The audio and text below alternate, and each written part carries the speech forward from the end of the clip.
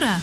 I'm going to show you what happens to your parcel from the moment it arrives in New Zealand to when it gets to you. If you're tracking your parcel and it's showing held for clearance, you may wonder, what's going on? Where is my stuff? I will explain where it might be and what you can do to get your parcel on its way to you.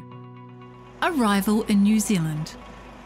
When your parcel comes off the plane, it's brought to the International Mail Centre. It's a busy place with just over 1 million mail items passing through each week. The parcels go on a conveyor belt and Customs, Ministry for Primary Industries and New Zealand Post screen them and select some parcels to examine more closely.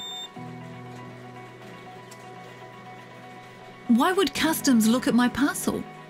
Customs looks for things that pose a risk to New Zealanders, such as weapons, prescription medicines of more than 3 months' supply or that are not prescribed to you, bongs, counterfeit items such as this fake Gucci handbag, cash and illegal drugs. If you have anything like that in your parcel, it might be held for examination. If we find something that should not be brought into New Zealand, Customs will hold on to it and write to you. If there are no issues, then your parcel will be cleared for delivery. The Ministry for Primary Industries, MPI, looks for food, plants, bugs or anything that might damage our environment or economy. If you have anything like that in your parcel, it might be held for examination. If MPI's biosecurity officers find something that should not be brought into New Zealand, they'll hold on to it and write to you. If there are no issues, then your parcel will be cleared for delivery. New Zealand Post checks to see whether you need to pay duty and GST on your parcel. You might notice that the tracking on your parcel has changed to held for clearance. This could be because Customs or MPI is checking your parcel, but is most likely because New Zealand Post has decided there's some GST and duty to pay.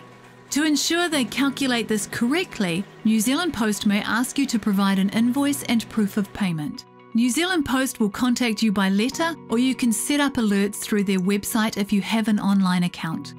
Just enter the tracking number you want to monitor. New Zealand Post will notify you when the invoice is ready for you to pay Customs online. You'll also receive an alert when your parcel has been released. To find out more about why Customs might want to look at your parcel, visit our website at customs.govt.nz. It'll tell you what items may need permits, what items are prohibited, and what items need a license to import into New Zealand. People wonder why we stop some parcels, but as you can see, we find things we're looking for in everyday items. This is a DVD case containing illegal drugs, and here we have a phone case that has methamphetamine hidden inside. To help you with your online shopping, visit our website for more information and take a look at our duty estimator, which helps you to find out how much duty and GST you may be charged. If you have a specific question about something you want sent to you from overseas, you can email us at this address, feedback@customs.govt.nz. Happy shopping!